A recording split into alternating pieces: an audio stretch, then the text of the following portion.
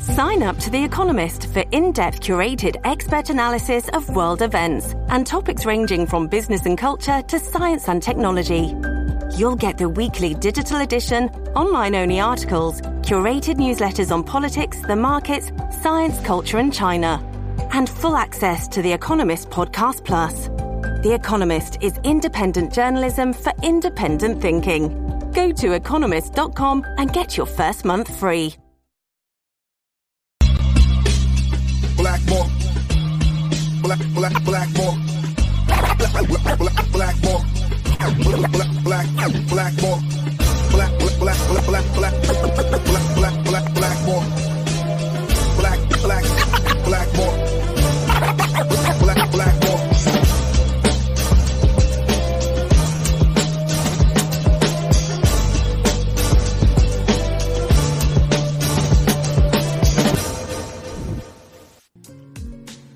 What is up, everybody? My name is James D. Fiore, and this is Blackball.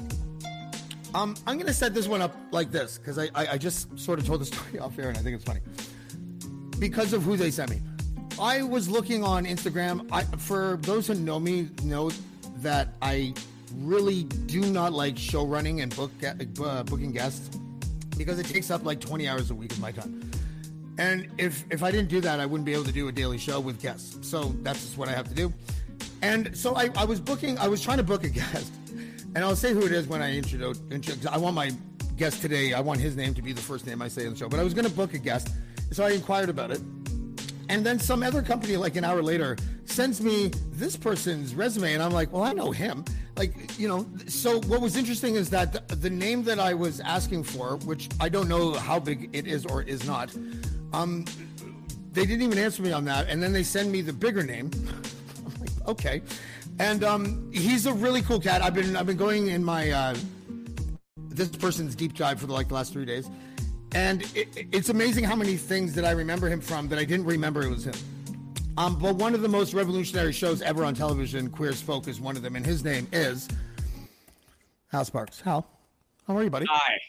I'm spectacular. And by the way, I don't mind being the ringer that people throw in when somebody turns you down for personal reasons and they go, not that guy. And and the publicist doesn't want you to know that, take offense, not have other guests. So they're like, who's the sweetest person we have that we can throw his way so that he'll never know that this Instagram model he's been chasing around the internet has just ghosted him. And I'm okay with that. I want you to know that. I want everybody else to know that. And it's nice to be here on a show that opens so rap heavy and drifts into flamenco guitar so seamlessly.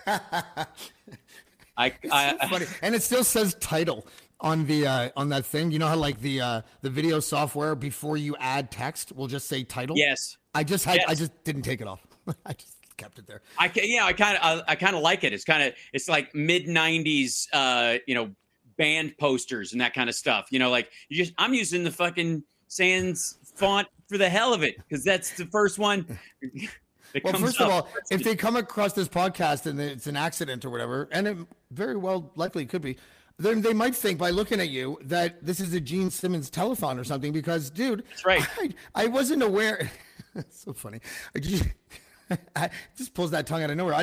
Did you do a Gene Simmons impersonation at one time? Because that was actually pretty good. No, but I will say that he was touring early with his solo band pre-Kiss when my mom was, kind of bouncing around the sexual revolution. It's entirely possible. I doubt it. That would be quite the honor. That would be quite. Yeah.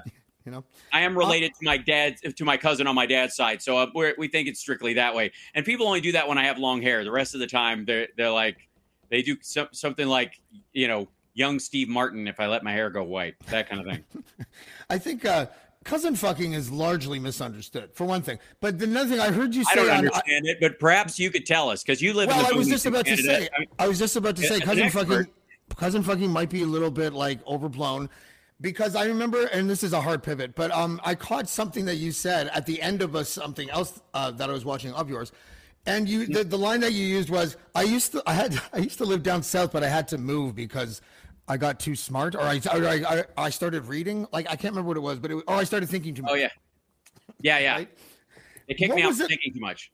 Yeah, you're a neat guy, because you don't fall into that sort of personality type where you would associate with a really uber progressive mindset, but you are really progressive, and you've been sort of at the the precipice of certain cultural pivots and Sure. the fold in the next chapter. To be honest with you, I have no idea because I didn't look it up, and I don't know about your family history. I was wondering, would a straight guy be able to be in Queer as Folk today as a gay man? Well, technically, yes. And here's the problem they ran into when they tried to do other versions where they're like, we're only going to hire gay people or whatever. There's a slippery slope in the legal aspect of that if that is allowed, then you can hire people who are only straight for things as well. You can't, if you want non-discrimination, you gotta tough it out through all of it. And so even asking someone's sexuality, when we live in kind of the post Instagram era, there's so many actors coming up where there's no hiding who you are for the rest of your fucking life, I suppose. But the shorter answer is, of course. I put it up there right with people who are like, you couldn't even make Blazing Saddles today. And I'm like, have you seen the Chappelle Show? It's basically Blazing Saddles, the series. And it's the same thing. Richard Pryor and Mel Brooks wrote Blazing Saddles together, amongst other people. And Neil Brennan and Chappelle wrote that show together, amongst other people. It was like a young Jewish guy and a black dude writing all this stuff and doing everything. It's the exact same mentality. It's a lot of the same language, and it was on basic cable. Yeah. So the idea that you couldn't do it anymore is a little silly. Would there be some pushback? Sure. I don't doubt it. The problem is you will always run aground with, I believe gay actors should be able to play straight people, and we're not going to really be at a point of equity where it doesn't matter and people can see past that. So, the idea of, branding corralling is a mistake, I think. That said, at the time, there were plenty of gay actors who wouldn't audition for the part because their agents and even the casting directors in some cases would tell them, don't do it, because then people will know you are gay and you'll never work again. Well, your agent, you ended up parting ways with this person because they made it seem like, oh, you don't want this one, but they gave it to you, right? Like, oh yeah, well, no, they offered it to me because it was I was requested. Apparently, the exec producers were having such a hard time casting the thing, and I was what was the casting couch like for Queer as Folk? There wasn't one. There was a casting ledge. Oh, stand-uppers, good. Yeah. Well, the opening, like the scene we auditioned with, and that I auditioned with other actors with, was this the suicide scene in the first episode, where Michael and Brian are standing on this ledge, and Brian's about to jump to his death, and Michael steps up there with him, basically to talk him down. Which when we ultimately shot it, really shot it on a ledge of an 8-story building. We were on the top of it. It was a good time. Wow, Tom Cruise is in the house. Check it out. 2 of them. Absolutely. Yeah. I've done. Yeah. Have I done all my own stunts? All but one, I think. Yeah. I was trying to find a clever way to ask about your role in Queer as Folk and if you were a method actor. Yeah, and no. I was going to say, just curious, and then everything sort of yeah, up of one another. Yeah, no. Here's the issue with it. You can't. I think the message of that show is allowing people to be who they truly are, and that's the point. And a lot of people would ask me, "Did you go to get into the role? Did you go to gay clubs and interact with people to see what it was like and blah blah blah?" And I don't mean like sexually interact, but just see it and hang out. And I said no, because I wouldn't know what Michael felt there. My character, because I'm not interested in anyone there. I wouldn't be sexually attracted or worried that somebody would overlook me or feel passed over or, get attracted to someone and they don't give me the time of day like he would, but in a straight club at, 5'9" and, $165, fully clothed, soaking wet with long hair at any given time during my life. I've had many times where as a straight guy, I felt that towards women in my life. And if you just understand the emotion of it, you just extrapolate it over the other person. And by the way, method is bullshit. It's complete horseshit across the board. I'm not saying that Daniel Day-Lewis is a complete asshole, but I am saying that what he does is keep his accent the whole time. He does not stay in character the whole time because you couldn't. Because if you were actually Abe Lincoln in this moment, you wouldn't continue the scene. You'd go, "Dear God, what are these crazy machines all around us? This I'm being recorded. What kind of listening device is over my head?" You'd be you'd be a crazy person. You'd be a time traveler, not a character. I heard some people talk about that with Marlon Brando, about how with certain individuals that he was super tight with, like he'd be, the producer would come over and he'd be like, oh, Marlon's in character. And so the legend of the method actor grew. But then as soon as the producer would leave, he would just drop it all and hang out with his friends. Like it wasn't something that he did. Yeah, he was blazingly full of shit. Yeah, he was. Yeah, have you ever watched the Heart of Darkness documentary? No. Oh my God! No, so the making of Apocalypse Now, they did a documentary called Heart of Darkness, and the story of like them. They wanted him. He was the biggest actor at the time they could possibly get. It was going to pivot the movie. It was going to be one of the reasons why it was stand. It was, oh my God, Marlon Brando is playing Colonel Kurtz in this book that was a huge hit, and it's all about the Vietnam War, and it's going to be this retelling it and blah, blah, blah. And Kurtz in it is almost a skeleton of himself in the book. He's like, he's not eating anymore. He's kind of wasting away amongst these villagers and living amongst them. And Marlon Brando, and they signed this contract and didn't think it through apparently, but one of the things said, okay, he's got to be done shooting by this date. And for every day past that, you owe him $1 million. And they're like, well, that's fine. We got fucking 6 months. They forgot to put in, you have to start filming with everybody else. So he showed up like 2.5 months into production with 2 weeks left. And to get all of his stuff. And he didn't know any of his lines, and he was 180 pounds overweight. He was the opposite of the character and stuff.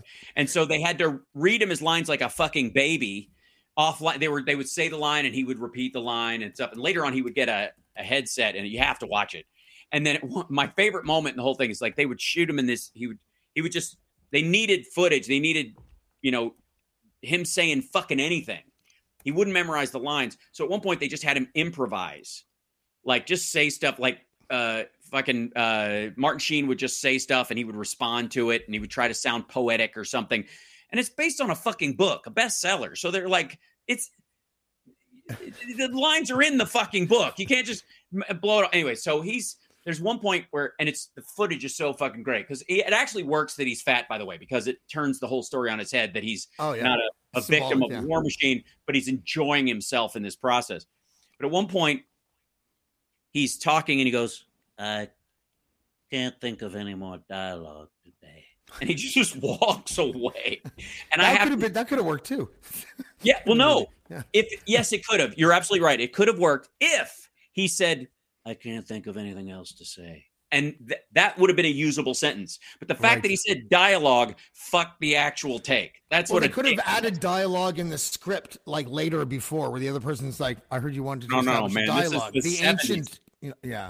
No, this is the 70s. Like the best, they were planning, I think, at one point that if he wouldn't do anything, Martin Sheen was going to just like voice over what he had said to me. I remembered him saying blah, blah, blah, and then just show him standing there turning and then do something. But at one point he's talking. It's my favorite moment, I think, in film history that wasn't on purpose. And he's talking, you're an errand boy. You mean I swallowed a bug. A bug flies in his mouth, and he goes, I swallowed a bug. And I'm like, my contract clearly states $1 million a bug. Bugs. I'm on a vegan diet, and bugs are living things. So you were saying something about gaining weight and it fitting the character. What popped in my head was an immediate example of the opposite. The movie that The Machinist was the Breaking Bad movie, El Camino. Yeah. And fucking Todd was fat, and it's supposed to happen before, Jesse is rescued by Walter, and I was just like, and it bugged me from the very first frame. I was like, he's gained like 30 pounds, right? And then if you go watch Breaking Bad next week, he'll lose that weight. Right. Well, I mean, it is meth. They do have one. They have one saving grace is that all you got to do is probably meth for a week and you'll be an emaciated, shadow of your former self. They should strongly consider selling meth as a dietary No, I don't think so. I'm going to push back on that. I'm no nutritionist, and we probably have to preface this interview with that legally. Actual weight loss may include teeth. I'm going to go ahead. Out, yes, right, exactly. I'm going to go out on a limb and say it's not the best strategy. Yeah, you're probably right. Mm-hmm. That's why you left the South. There was a whole bunch of reasons, from what I hear. Yeah. Oh, indeed. And I go back with great frequency, but yeah. I want to talk about, because I saw you do it today, and I actually thought, and we talked about this off air, I actually thought that your new mane was part of the bit of what you were doing. And it was a sort of a little kick on, little razzing on Russell Brand.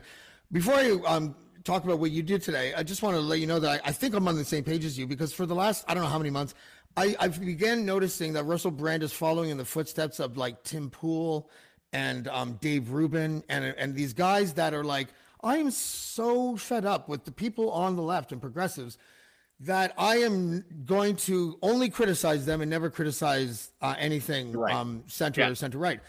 And because it's because they look at their analytics. And so here's the interesting thing about mega analytics is that, because I noticed this, because I'm a centrist guy.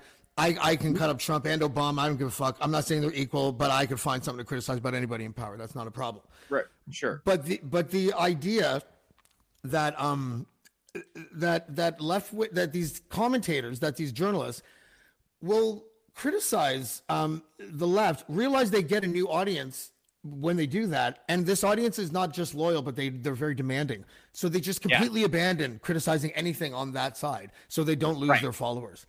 Of Something's course. happened to Russell Brand, and it becomes like they're just carrying a bucket for it, because it's not even that they're just like, okay, from now on I'm going to bring on like center right people or people with a right, conservatism that doesn't get a voice. Because in all honesty, right now the dearth of voices in terms of interview shows like Brands and others is not the fucking fringes of either side. It's people who are like, look, I lean this way because the overall, like, as a Democrat, I'm for democracy. I believe in one person, one vote. And I believe that, in democratic taxation, not socialism. I want people, I think if the public decides to set up public schools, that's not socialism. That's us deciding where our tax dollars go and what for. That's fine.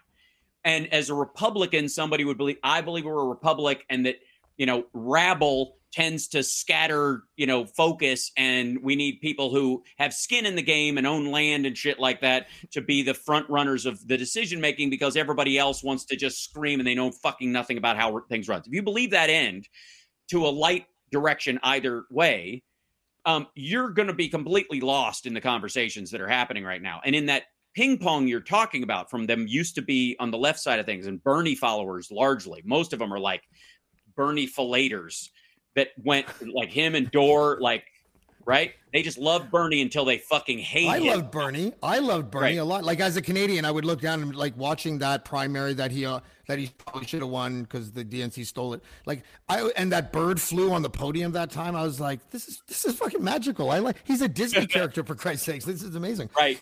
And then it didn't happen. The other version. But what they'll do is they'll just ping pong to the far right fringes of this stuff, and then below this, like, I criticize everybody, but then never go into the criticism of those folks, like, just to get them on there because they do boost your analytics and they're a very loyal, crazy crowd. If you can loop the QAnons and the preppers into watching your show, you're in. They're not going to buy any of the products of the advertisers on your channel, but the advertisers don't know that from the analytics. So they're just, I have good news. I don't have any advertisers. There you go. So there you go. No, but I'm part of the biggest network in Canada, and it's interesting because I'll have them on my show. The far left is less likely to accept an invitation than the far right is. I've noticed that too. Sure. And then the far right, it will give you that spike in analytics, but I will invariably get emails that say things like, I can't believe you had Meghan Murphy on your show. Why are you so hateful towards the trans? Why are you platforming? Right. But yeah. I've never hated a word more in my life than platforming. Yeah. I was like, dude, there was already a word. It was called interviewing, and it's fine. Yes. You're going to be okay. Yep. It covers all the bases. You're absolutely right. Yeah. And the example I always use is like a guy won the Pulitzer Prize for interviewing Osama like 2 years before 9/11. He's a mass murderer. You can't handle Ann Coulter? Are you serious? Right. Yeah. Especially if you want the people that you like to push back from their perspective. Because what happens if they don't quote unquote platform the people you're talking about, if you don't bring somebody on and talk to them, then the only people they're ever going to talk to are people who are cradling their balls across the finish line. And then you go like, why has nobody ever confront these people? And you're like, oh, because you will cancel anybody on your side that has them on. That's why. It's just such a self-made trap. It's a snare people fit around their own ankle. It's very silly. But I mean, I do think there are ways where people will just glom on to the shock value of certain people and have them on. That I find is wrong in sales. Like when TYT had Matt Gaetz on, for example. Like there are plenty of right-leaning or even right-wing members of Congress who weren't currently, when they had him on, under investigation for sex trafficking of a minor and admittedly giving like ecstasy to women and then having sex with them and other like at a certain point, like, fuck that dude. And you can't find somebody else. Well, of course you can, but it's not going to gin up the viewers. It's not going to get the eyeballs the way it does. And that's where it's very mercenary. And I think that's where platforming for mercenary reasons is wrong. If you really want to confront this and have a conversation your way, that has value. But if you're just like, oh, I can get some of those people will stay behind and like or subscribe just because I had them on, and they'll never watch me again. Yeah. But I'll have that number. I'll notch that belt. That's wrong. And I think it's wrong too. And I also think that inevitably the content suffers when you think like that, anyways, right? Like it's just, agreed. It's an interesting time to sort of be sort of in the soup as minor and obscure as I am with this podcast in Canada. I'm 215 episodes deep, and what I really like about it is I won't call it a community, because honestly I don't talk to any motherfuckers that have podcasts, so I'm not a part of any community, right? But like the people that do this shit are like, it's a creative space, man. Like when you don't have to deal with like so many parts of the machine, like all of it, basically, you can say what you want, and really it's the most organic way to find an audience. How have you found, because I work with Dean Blundell, who was one of the biggest Canadian DJs ever. He worked for Edge 102. And, I ask him about the guys that go over from radio and television to podcasting. And it's weird because it seems stripped down and more simplistic, but a lot of people fucking like take forever to understand it, to get it, even if you're a seasoned professional at a bunch of stuff you do, because you were never the guy pushing the buttons. You still seem like you have a guy pushing buttons because your hands have been behind your back, haven't they, for most of this interview? Yeah, but I'm not switching scenes. I mean, I could if you want me to. I mean, I can. Yeah, I mean, I could put us all on screen right now. I can create all kinds of loops. I can make a graphic go that tells people to like my show or whatever, hit the like, that goes to 666. I got all that. Actually, you have all the toys. Do you have the Atari-like theme music that played at the end of that podcast you just did tonight? Because I was like, this is the greatest Casio keyboard beat I've ever heard. It was wonderful. That is actually, and I can't play it through the setup we have right now because I avoid doing that by accident when I'm guesting on things, because sometimes it can happen. But it's in the other like in the scenes in the opening of the show, I wrote that on because I was like, I need a theme song for the show that sounds like Fletch sneak around music. You know what I mean? Like an cat 80s burglar. Yeah, like an 80s comedy burglar or detective or journalist kind of movie where they're like, following somebody, that kind of stuff. I was like, I want something that's kind of light like that. And so I sat down and made that on my, in Logic. Yeah, it matched the hair too. It doesn't quite. I mean, these days, if you want to see what matches the hair, Tuesday I'm hosting at the Whiskey and in LA, and I'm singing. What are we doing? We're doing Best of the Remake. So we're doing like You Really Got Me. We're doing Helter Skelter. We're doing what's the other one? Oh, I'm doing a duet of Dancing in the Street, the David Bowie Mick Jagger version with my friend Mick Scott. He's going to be doing the Jagger part, and I'll be doing the Bowie part. And then we're doing Freebird because the last surviving member of Skinner just died. And while it doesn't keep in theme with the song of remakes that we were doing, everybody gets yelled at to do Freebird. So it's, everybody will remake it now that they've all passed. So Yeah, that sounds like a fun night. Is that like a regular event that happens there? People in Canada might not know, but there's a big history with that bar, right? Like it's in the middle of Hollywood, isn't it? The Whiskey is where all your favorite hair metal bands, if you have any, started from. Motley Crue, Rat, Warrant, all those guys. The Whiskey is the place, and it's been around since the 60s. It was a go-go bar back in the day, and then it became a band venue, and the Doors played there, and it's pretty amazing. If you see the Wildside video, I think it was. No, was it Wildside? Or Kickstart My Heart? One of those. Kickstart My Heart. They did that video at the Whiskey. And so there's a thing called the Ultimate Jam Night where we bring in people like last time we had Orianthi and Tracy Guns and, former members of like Quiet Riot and other bands, and then younger musicians who are coming up and, were heavy hitters, and they all just jam and nobody rehearses. You just get your song on Saturday and they say, know the song by Tuesday. And then when you just on the downbeat, everybody just goes. Because people buy the quirkiness, right? They want to see like people kind of try to throw it together like you're in a garage more so than a studio kind of thing? Well, no, I think they just want to see the talent and people and the fact, they like these people can pull it off. And and for me, it's like, I'm doing 4 songs and most people do 2, like singers will do 2 that night, 1 or 2. And I end up doing 4 because I'm hosting and singing throughout a 2-hour show. And I've done it before as just a guest. And then I took over hosting it a few months ago because I love doing it. But it's, yeah. Sorry, go ahead. Go ahead, please. I was just saying like that place itself is a piece of history. So it's a great time, to do it. Yeah. We have a place like that in Toronto, the Horseshoe Tavern. That's like, of course. And the Alma Combo, I guess, was sort of like that as well. But there's, I like those. First concert I saw in Canada was a Government. Was it an electronic music show or what was it? No, it was not. It was Nickelback and I want to say Default. Yeah. Yeah. Nickelback and Default, I think, was playing. I saw Danko Jones at another venue. I don't remember the name of it when I was there. And then Jeff Healy's place was just around the corner from my apartment. So he would Bathurst and Queen kind of thing. Yeah, I lived at King and Bathurst. I lived right across from the Wheat Sheaf. Yeah, and so did you know the Fish Fry Boys? I did not. They were in the same building. Oh wow. Yeah.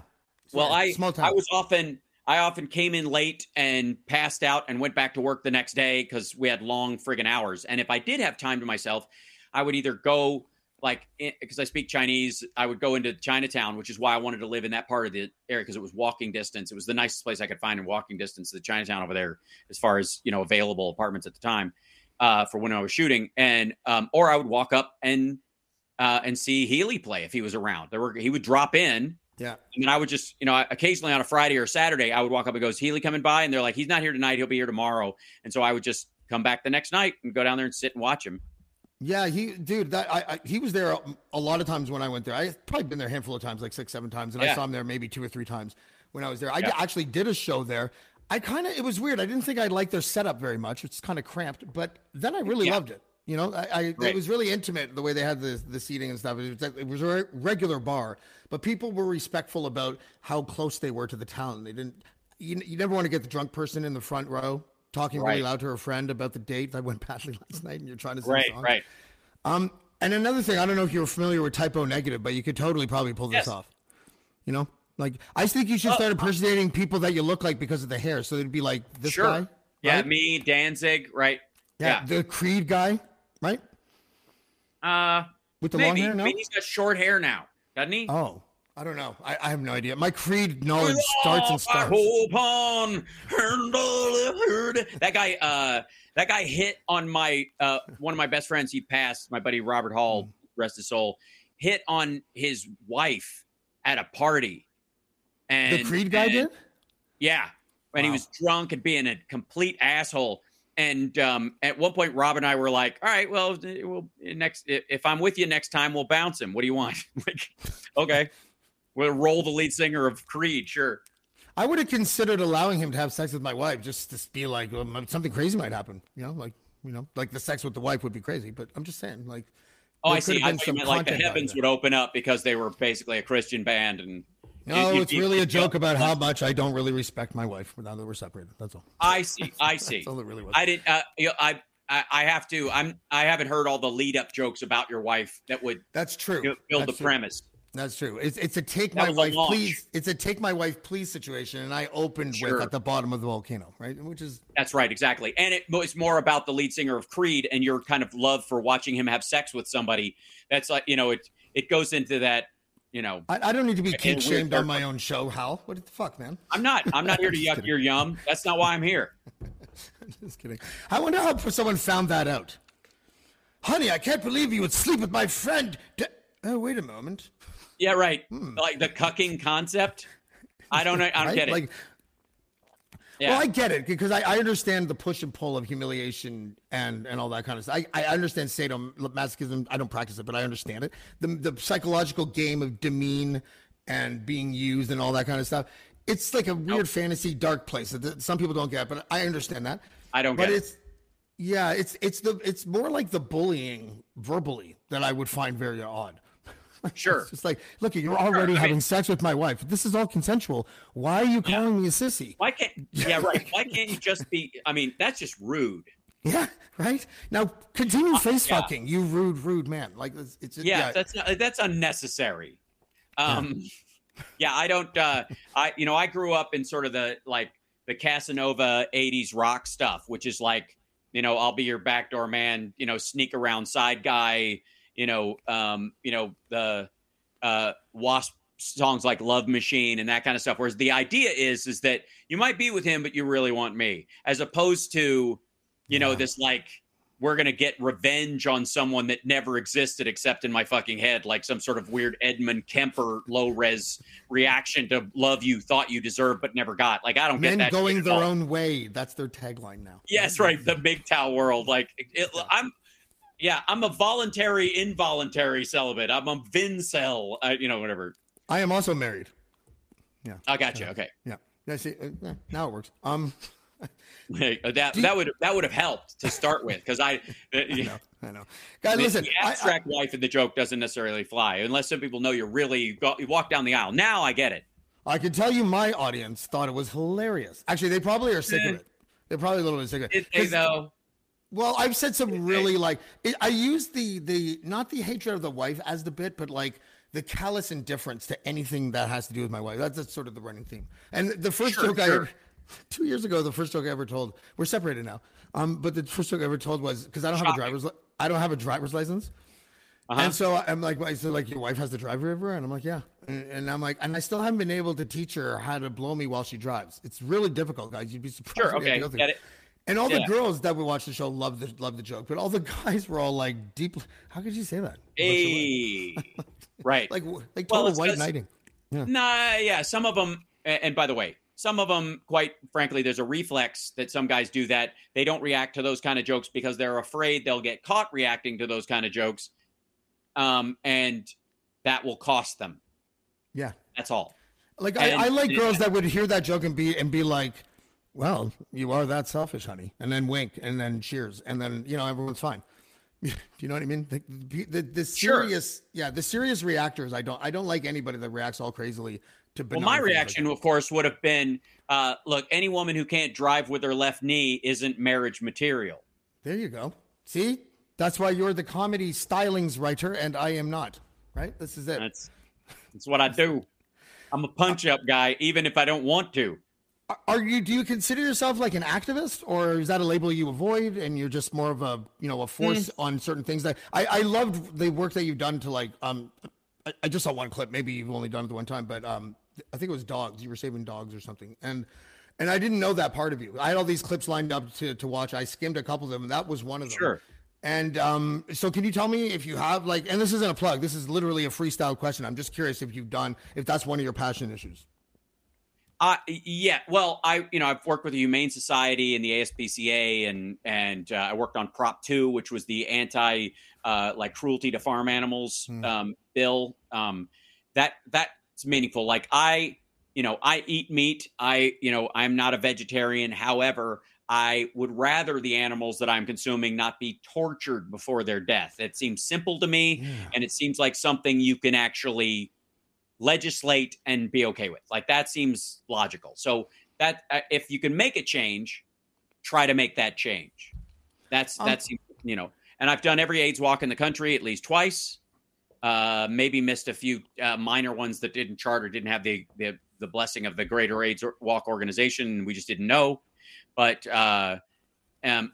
because that was a meaningful fight, getting to the point where it could be a manageable disease and then ultimately a cure. That seems to make sense for everyone involved. It call me crazy. As far as being an activist at that term, I don't know, because I feel like I would reserve that word for the people who like serve as volunteers on a board that, I've done, I've worked with Project Angel Food since the early 90s, for example. And I volunteered and installed the sink in their kitchen when they moved from one place to another. I did the construction on this. Is before TalkSoup, before anybody gave a shit who I was. And I did that because it's the right thing to do. As a matter of fact, that's different than marching. I think that's the most activist thing I've ever done, because I relatively an unsung act at the time, especially.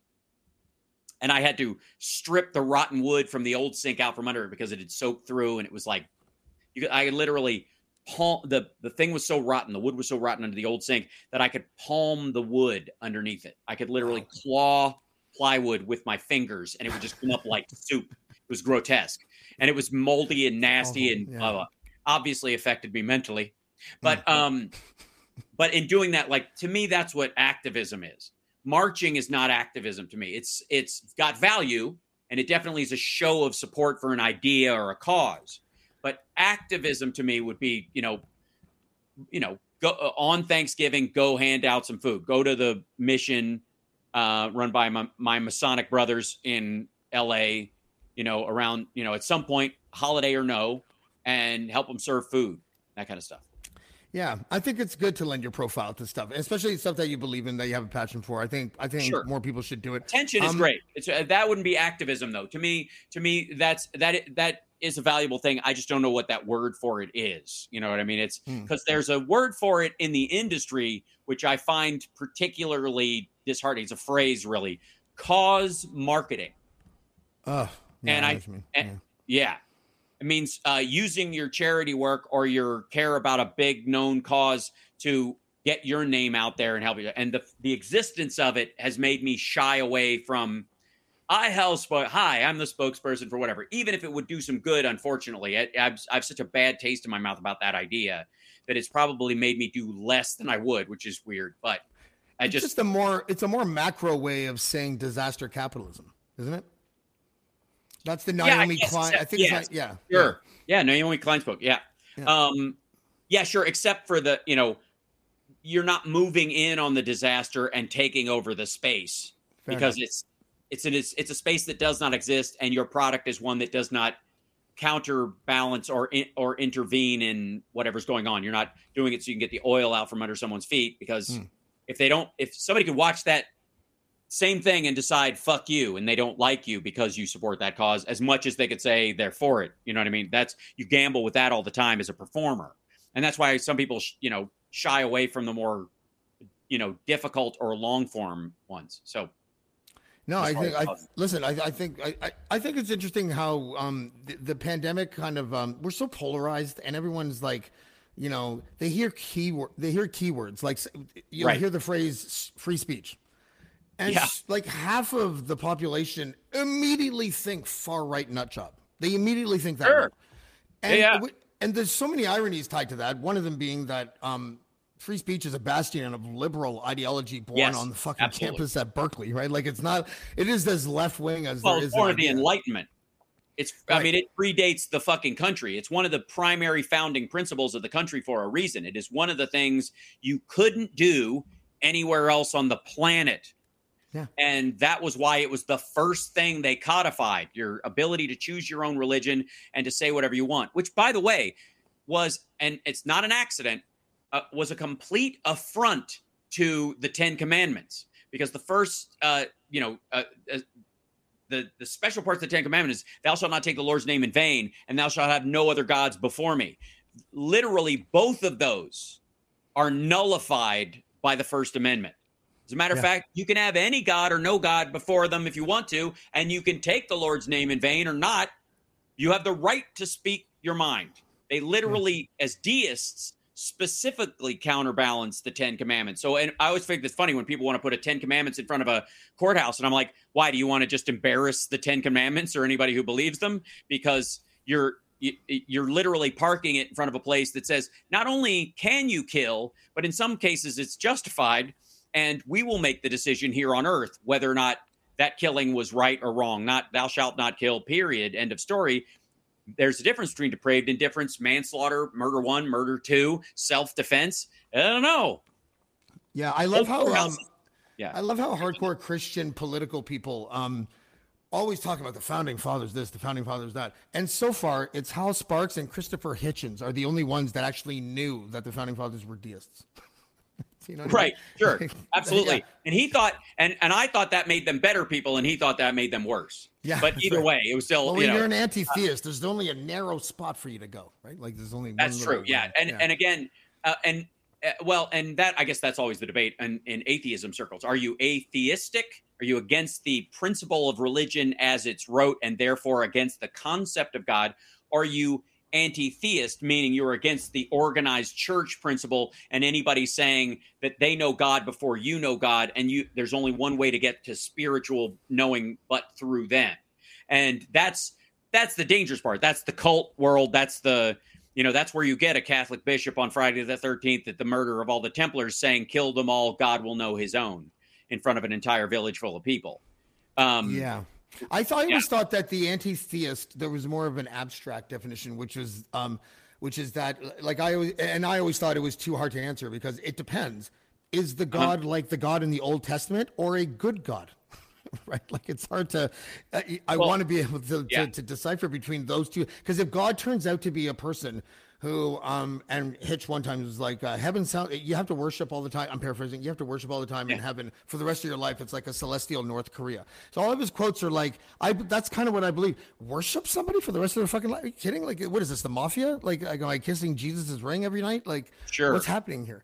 And you gotta understand their construction of what heaven would be like compared to what life was like in the desert 2,000 plus years ago when these concepts were initially founded, is that if you went to a place where a land of milk and honey, where the ground was soft and always cool, and you could fly and you had no mortal coil to worry about or whatever, you kind of would praise that thing. You'd be grateful every fucking day, which gratitude and praise of God are intrinsically the same fucking thing in that old theistic belief that you wouldn't praise him, but praise meant thanks. You give thanks for. And so, of course, you would be grateful to live in heaven for the rest of your life. What that turned into was, from an evangelical standpoint, because they are the sales arm of Christianity, as so dubbed by themselves, is that you're into the good word, sell the good word. And the good word, is about how you got to let this guy know you're on his team. And if you let him know you're on his team, sing the right hymns, say the right things, promise, take the oath. For God so loved the world that he gave his only begotten son, for whoso believes in him will not perish but live everlasting life. If you John 3:16 it, you could get you'll catch the 3:16 to heaven, right? But look how good they are at indoctrinating. You sound like, I don't know what denomination you may have grown up in, but if you're like me, you grew up and then now, even as a 46-year-old guy, I haven't been to church in like 3 decades or whatever it's been, I could still do an entire Catholic mass if I wanted to, impersonate a priest. Yeah, but in all fairness, I can also do Kiss's whole first record from the same age range, cover to cover, song for song in order, lyrically. So, that's the nature of the of memory at that point. I wouldn't write too much into.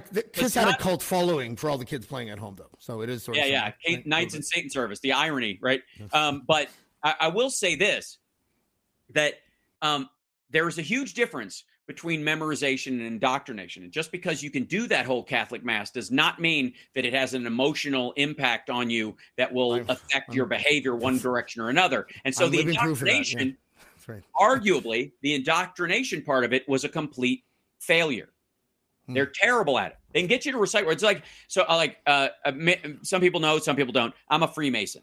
And one of the things that they deal with all the time is people like, you can look up on the internet and learn the fucking special handshakes and all that. There's, the secrets of a Freemason, and you can go and there's a video that shows what happens behind them. Like, that's not the secret of Masonry. It's how you're affected by bettering yourself as a man. And no one can take that away from you because it's individual and it has to do with the path that you're on as a decent human being. That sounds almost Scientology-ish, right?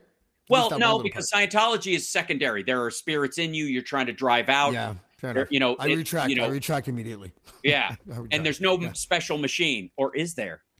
But apparently it's Tom Cruise too. Jesus. Right? Yeah. But in all seriousness, it's the same. You're not indoctrinated by anyone but yourself. You can. I mean, there's one thing to like raise child soldiers to be murderers at some point, but if you really give somebody an opportunity and they're not too scarred just by trauma, they'll turn their life around and live with guilt over what they may have done when they were younger and not want to do it forever. Right? It's the same. I think that introducing kids to religion is indoctrination just by definition. Like, I feel like in my household, my kids are 8 and 6. Sure. They know daddy's lack of belief or whatever. And I think, because I don't push too hard, have successfully imprinted onto them an evidence-based preference for things in life, right? But the thing is that now I have the idea though of when I tell them that the Easter Bunny and Tooth Fairy and Santa Claus isn't real, I'm just going to throw Jesus into the mix, so that he and she will naturally and organically look at Jesus in the same light as the Easter Bunny and Santa Claus when they become adults. I think this is a good new method. I'm thinking of a master class. You don't look like you would buy into are you religious? I don't remember if you actually pointed that out or if you. No. I lean towards the simulation hypothesis overall, and that that heaven is just, they don't throw you away if you fuck up too bad in the simulation because you're too bad a person to be let out in real society on the other side of whatever wall we live. So that would be the closest thing to kind of materially explaining it. But ultimately, here's the premise that that you buttress up against, I'm sure, is that you operate in and around a country, a society, especially in Canada, built on Christian principles, not Judeo-Christian principles, not Abrahamic traditions. That's the Old Testament shit. But specifically, the British interpretation of Christian behavior, and maybe if you're up in Nova Scotia, some remnant Viking mythology thrown in there for good measure, and mixed with pagan holidays for your agrarian parts of your country. That's what you grew up in. And every generation afterwards did, right? And you built your family structure and probably your rules-based behavior on that, whether you believe it or not. Yeah, that's whether fine. You think there's the underpinnings or after, the underpinnings that are there are about the values, not the superstitions, I think, right? Like, that was the whole point of the Lincoln Bible, wasn't it? Is that he just removed all the things that aren't scientifically possible and just left it like that? Well, not because he didn't believe that that Jesus wasn't a mystical being, but because he believed that was rabble, red meat for the rabble that was put in like magic tricks to trick people into. That was the shiny object that made you miss the purpose of the story. The purpose of the story isn't, oh my fucking God, this guy could turn 2 fish into a bunch. The story is that there is something beyond death, and you have to be aware of your worth on this planet, and you should consider, interestingly enough, at the very least, that your enemy might have humanity. For the first time, in that area of the world, that they, amongst the thinkers of that time, that was outlandish. And that was and Jefferson, especially after the reconciliation with after the Revolutionary War, and how they would have to reconcile with England eventually as their primary trade partner, because it was one of the only functioning societies that they interacted with. That the other being the French and the Spanish, which were constantly at war with the English and back and forth all the time. That ultimately would lead to the Brits being the first ones to abolish the slave trade, running slave blockades against the transatlantic slave trade, eventually the Civil War in the United States. And, historically speaking, his belief was, if you're so caught up in walking on fucking water, you're going to miss the point of the part you can't walk on water. I can't walk on water. I can't turn, a fish into multitudes. But what I can do is stop myself short of killing you if I believe I've been wronged, to just consider for a moment that I might be wrong about it, or that there might be some other way for us both forward, right? And that was the important thing to Jefferson. It was the only way, in many ways, he could imagine the world shifting. And this was a guy who grew up his whole life with slaves around, had slaves himself, but in his mind was sleeping with one of them, had children with one of them, and was clearly aware of their humanity, and was like, how the fuck do we get out of this? Because if he turned his slaves free at that point, it's 1776, somebody else would have snatched them up and done maybe worse to them. So they were in a world we can't even sort of comprehend. So, so the values, he took that stuff out, not because he thought it was superstition, but because it was distracting specifically from the real worth, the real lesson, the parts we can absorb in any philosophy. Imagine if the teachings of Confucius talked about what a great juggler he was, or the fact that he could maintain an erection for 4 hours without having to go to the doctor. You'd go, you know what I mean? You'd be like, what the fuck? That's amazing. You're like, yeah, but in the part where he's saying, treat everyone as if they are attached to you with a golden thread, shouldn't you really focus on that part? I mean, but the dude could fuck for 4 hours. But dude, there's a talking snake right there. That's right.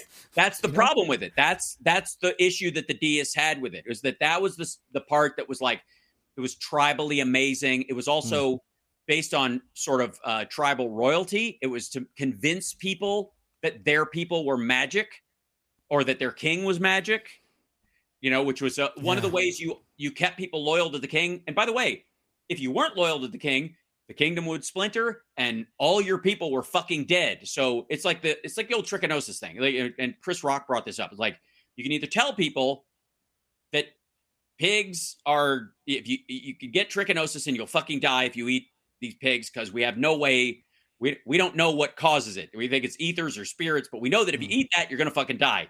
And other people are like, yeah, but I'm starving. And if I'll gamble with, brain holes if I, in exchange for, being able to feed my family. So they just said, God said, don't do it. And that was enough to keep people from doing it. And it made them look elsewhere so that they would do stuff. And it saved everyone born after. So the billions who are alive today are directly related to somebody going, all right, we tell them it'll make them sick. They'll go, I'm already dying of starvation isn't a sickness. But if we tell them God said no, they just won't. All right. That will save their life? Yeah. We'll figure it out later.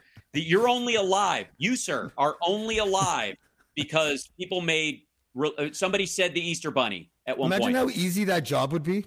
Like, to live in Constantine's time and be responsible for what goes in the Bible and why. Oh, that'd be great. You would just getting drunk the whole time and just like hitting the Zachary Jews at that time. And the different tribes were all fighting over who the fucking Messiah was. One of the reasons why they wrote it out that way, if you ever read Caesar's Messiah, that they conglomerated multiple stories of different guys who were calling themselves the Messiah at the time and formed it into one coherent narrative with one dude. That's why he was in different parts of the country at the same time. And I understand him. It followed an astrological date system with a lot of things. It followed it had similar miracles to like Horus and other, there's also I've seen Zeitgeist too, which is just I love Zeitgeist because of that word, because those who know, you can just go, and they really just anthropomorphize the stars, and you're like, Zeitgeist. Everybody knows that. But ultimately, what was Zeitgeist for? What was the purpose of that movie? It was for apparently at the end, I thought, if I'm not mistaken, this is going from memory, wasn't it to and in order to reach the best place for your mind and soul, here are a bunch of strange looking condos, and we would move there. Project Genesis, whatever it was called. Yeah, they wanted to audit the Fed and end democracy. It's communist propaganda. Isn't that libertarian propaganda? Well, no. That's the bait for the libertarian side. Okay. That's the thing. Yeah. I say this on my show a lot, but every hook has a worm on it or you wouldn't bite. And so everybody's like, well, some of the stuff makes sense. It has to. Anybody who's pulling your fucking chain has to bait you with something that sounds familiar and right with you. They can't just go, everything you know is a fucking lie, and here's why everything's a fucking lie, and you're stupid because you believe it. Like, they'll go, hey, man, we all have the same questions. Like, all right. Yeah, it's too bad. But, there are some issues that libertarian, let's just say, fairly far to the right and fairly far to the left agree on. There's interesting overlaps. They just get horseshoe there theory, totally. absolutely. No, it's not even horseshoe. I don't think it's quite like horseshoe theory. Because I think that it's reasonable. Let's say you're anti-war. I think it's just as reasonable to be like, I don't want to go to other places in the world and start dropping bombs. Okay, I don't want to start doing that shit. As it is to say, is that what war is? Sometimes, right? But that's a debatable subject, and that is a reasonable position, right? Sure. As is for some people. Listen, there's a small country getting the fuck kicked out of them over there, and us as part of the United Nations or NATO or just us or whatever are going to help that country, and hopefully it's not named Iraq. Right. It comes from like a different political starting point, but you end up in the same place. It's like that for the drug war as well. The drug war is very similar. For very different reasons, the left and the right agree that the drug war should be over, right? Yeah, not anymore. No? Are the Republicans back to being reefer madness people again? Dude, fentanyl is turning the entire drug war back on its head. The fucking Republicans, Trump was talking about like bombing cartels in Mexico, and they were agreeing with him, like Marge and all that crowd. They were talking about doing that. He is literally saying quick trials and execution for drug dealers, because every drug dealer has 500 dead people on average. I don't know where the fuck he got that, extrapolation statistic from, but whatever. He's regularly saying that the drug war has not only ended from a right-wing standpoint, they want it to be an actual war, not a metaphor. Yeah. And that'll make the bureaucracy a lot more wealthy as well, right? It'll just make a bunch of people dead. Right, but weapons profiting is a thing in every skirmish now, and it seems to be okay. It used to be war profiteering, and now it's like, oh, that's fine. People need their weapons. Do you know what I mean? Like that, I always find that hard to swallow.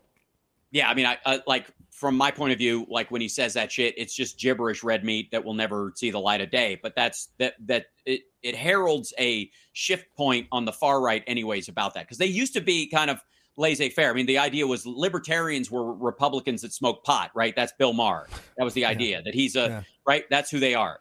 And then eventually it was just they found a common enemy in the government. So it isn't that right wingers are against the drug war anymore. It's just they think the DEA is right up there with the EPA, and it's just you kneecap the federal government everywhere you can. Period. And that was part of it. That's where the Ron Paul shit comes in. Libertarianism is. I mean, that's more akin to Scientology, because as far as a political concept, because it's basically like latte anarchist, ultimately, or like sovereign citizens with a cottage. Like, get the fuck out of here. Like, it's just silly at a certain point. Like, what does it look like? It's as silly as a narco-communist or whatever. Like, what we're going to do is we'll all agree to meet here on Wednesday. Oh, will we? How long will that shit last? And you know what the funny thing is like most like laissez-faire, libertarianism, anarchy, any of those kind of thought forms, even to some degree, tribal communism. You don't think we didn't have that shit before?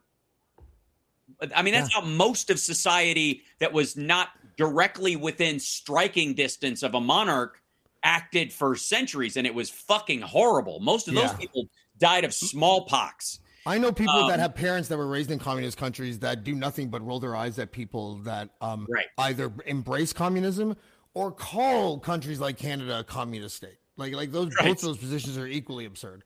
Yeah, they're silly. It's so funny. Unfortunately we have to wrap this up because there's a show coming on after mine that's using the stream. But I would love to have you back, dude. I didn't even really. I knew about the activism or the lending your profile for good causes thing, but I didn't know that you were kind of like this astute into politics until like late today when I was watching the podcast that you literally just wrapped before you started doing this one. Right, House Party Mega Worldwide. Yeah, it's a live stream. I wouldn't call it a podcast because I live stream and there's sort of a different art to it because it's usually the sound of my own voice.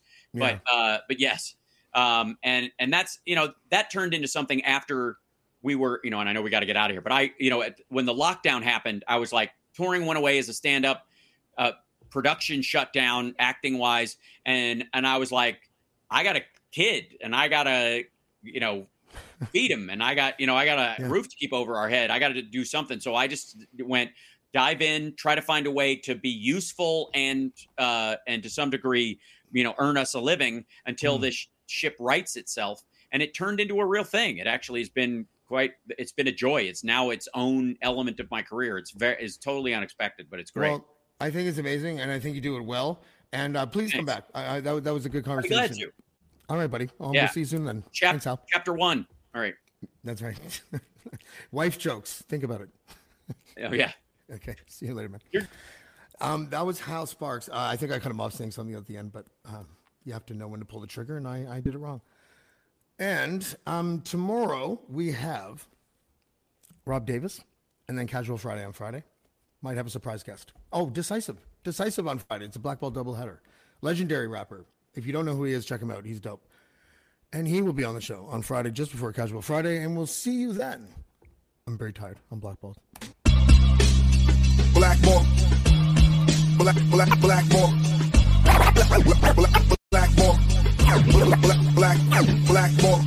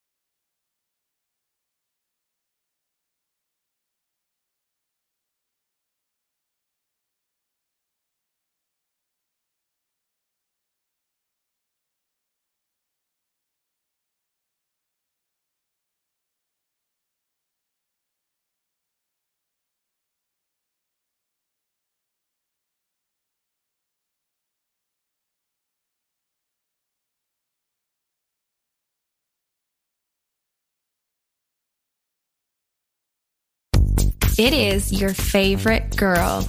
That's right, it's the Allie Mars, the one and the only. Everyone else just ain't me. I am the host of Welcome to Mars, a lifestyle podcast where nothing is off the table. I have come a long way from sex and dating and have transformed the new vibe to all things lifestyle. We still talk sex, but I'm more interested in the journey, where people have come from, how they made it, and where they're going. Subscribe or follow to a brand new look and a brand new era. Welcome to Mars. Subscribe or follow on Apple, Spotify, Google, or at thealliemars.com. Because even with the new look, I'm still that same bitch you love to hate. The Podcast Super Friends is a monthly meeting of 5 podcast producers. Hi, I'm Katherine O'Brien from Branch Out Programs in Baton Rouge, Louisiana. I'm John Gay from Jag and Detroit Podcasts. I'm Matt Kundle from the Sound Off Podcast Network. I'm David Yaz from Pod 617, the Boston Podcast Network. And I'm Johnny Peterson from Straight Up Podcasts. Together, they form the Podcast Super Friends, an alliance of podcast masterminds sharing best practices, insights, and discussions to help make you a better podcaster. Follow or subscribe to the show on Apple Podcasts, Spotify, Google Podcasts, or at soundoff.network.